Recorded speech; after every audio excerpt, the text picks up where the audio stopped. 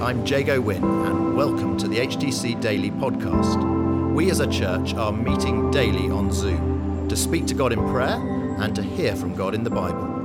For those of you who can't join us live or who want to listen again, we're featuring the Daily Bible Thought, and we're also including how we're being encouraged to pray each day. Today, it's Joe Watling. Good morning, everyone. If there was ever a psalm that we can really relate to at the moment, and we're feeling so overwhelmed by the world that we live in, it's this one. The words of this Psalm of David echo the cry of so many of us who despair of what we see when we read the news or watch TV, when we hear what our children are being taught, or who is influencing them on social media. If we look at whose words in society are listened to, what values are upheld, it seems so contrary to our faith at times and to God's word that it can and it should lead us to fall on our knees and look up as David did and cry, "Help, Lord." So let's go through this Psalm, Psalm 12. Let's go through it verse by verse. Verse 1, "Help, Lord, for no one is faithful anymore. Those who are loyal have vanished from the human race." Dramatic stuff. We don't know the exact circumstances under which David wrote this psalm, and it could have been during many different periods of his life. But we do know that David knew what it was like to feel like the faithful followers of God were disappearing. David was a warrior and a fierce soldier, but he also had to deal with people gossiping about him and backbiting, people being fake and deceitful. David knew what it was like to feel all alone in this kind of a battle, where it seemed that no one would speak up and defend him. So how did he deal with that? He took his case to the Lord. I'm sure that David at times would probably have preferred to do battle with sword and shield rather than deal with the gossips and the backbiters surrounding him. Verse 2, "Everyone lies to their neighbour. They flatter with their lips, but they harbour deception in their hearts." This psalm was probably written at the time in David's life when he was in the court of King Saul.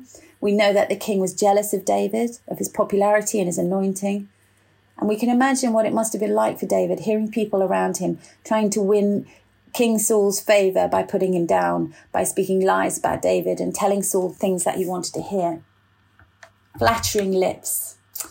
This implies that instead of being honest and real, people just say what they think others want to hear. There are many people like that today, perhaps even within the church.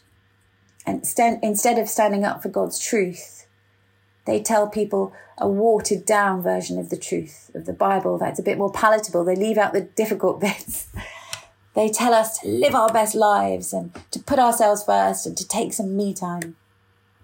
They teach us to put a filter on our Instagram photos so we look better than we really are. They rarely tell us things that, like, loving others, even our friends and family, can often come at a cost. It sometimes requires sacrifice, requires time, it can require money. It can require just sitting and listening to someone pour out their woes without giving anything back. They often don't tell young people that being beautiful or popular is not actually a great source of joy. It comes and it brings huge amounts of social anxiety and feelings of low self-esteem. Let's look at the next few verses 3 to 5. They are a plea for God to judge those who speak wickedly. So let's read them. Verse 3. "May the Lord silence all flattering lips and every boastful tongue. Those who say, 'Our own lips will defend us. Who is Lord over us?' Because the poor are plundered and the needy groan, I will now arise, says the Lord. I will protect them from those who malign them." As I read these verses, it occurs to me that God's words and his wisdom for those at the very top of society, the successful, the wealthy, and those who seem to have it all, his words and his wisdom for them, who he loves, of course he loves everyone, is that they are careful not to store up their treasures on earth or put their faith in things that will one day be destroyed, not to put their identity in those things, not to find their value in those things.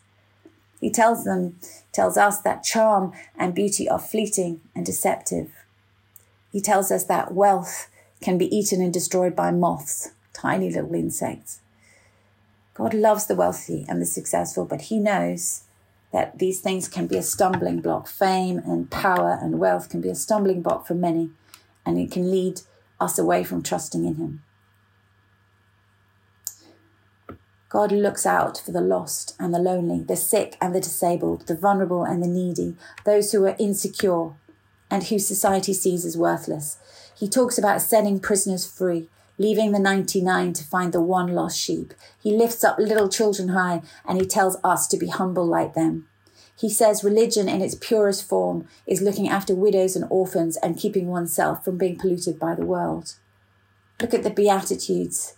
He says, blessed are the meek, blessed are the poor in spirit. I believe that if Jesus walked on the earth today and came to London, he would be in the poorest areas, the worst estates, the refugee camps. He'd be in Soho in the middle of the night, in Brixton in the crack houses. He'd be in the prison cells. He would seek out those who society despises and rejects. He would find those people who never had a chance in life, who were born into poverty or into chaotic and dysfunctional families who couldn't look after them properly. Let's read on. Here comes the relief. We often find relief in the middle of a psalm when David is at the end of himself. And here it comes, verse 6. And the words of the Lord are flawless, like silver purified in a crucible, like gold refined 7 times. Don't you often wonder what we would do without the Bible? All that teaching, all that gold that we get every Sunday. How would we live without that wisdom and truth? Don't you marvel at the way God's ways are so different from our ways, from the ways of the world, and they can seem so hard at times, but they bring us such joy, such peace, such hope. His peace can transcend understanding. He can bring peace and joy to everyone in every circumstance. He can bring hope and redemption to addicts, to victims of abuse who thought their lives were ruined forever. He can restore broken relationships. He can give the insecure and the fearful the confidence they need to use their gifts to serve him. He can pick us up. He can turn us around. He can put our feet firmly back on solid ground. He can help us to soar like eagles in the middle of the worst storms of life. Let's read the final 2 verses, verse 7 and 8. You, Lord, will keep the needy safe. You, Lord, will protect us forever from the wicked who freely strut about when what is vile is honoured by the human race. We all have reason to doubt, to feel discouraged, to feel like giving up at times. But this Psalm of David tells us that life back in his day was just as frustrating and godless as it is today. Ecclesiastes tells us that nothing is new under the sun. Nothing shocks God. Nothing is too difficult for him. So let's stand on David's shoulders this morning. Let's pray big prayers as we go into the bank holiday weekend. Let's take comfort from our late Queen who said this. Only a few acknowledged Jesus when he was born. Now billions follow him. The message of Jesus is never out of date and is needed as much as ever. Let's pray for God to lead us, his people, to the brokenhearted and the lonely, for God to speak through us to this generation and bring revival. Thank you for listening to HTC Daily.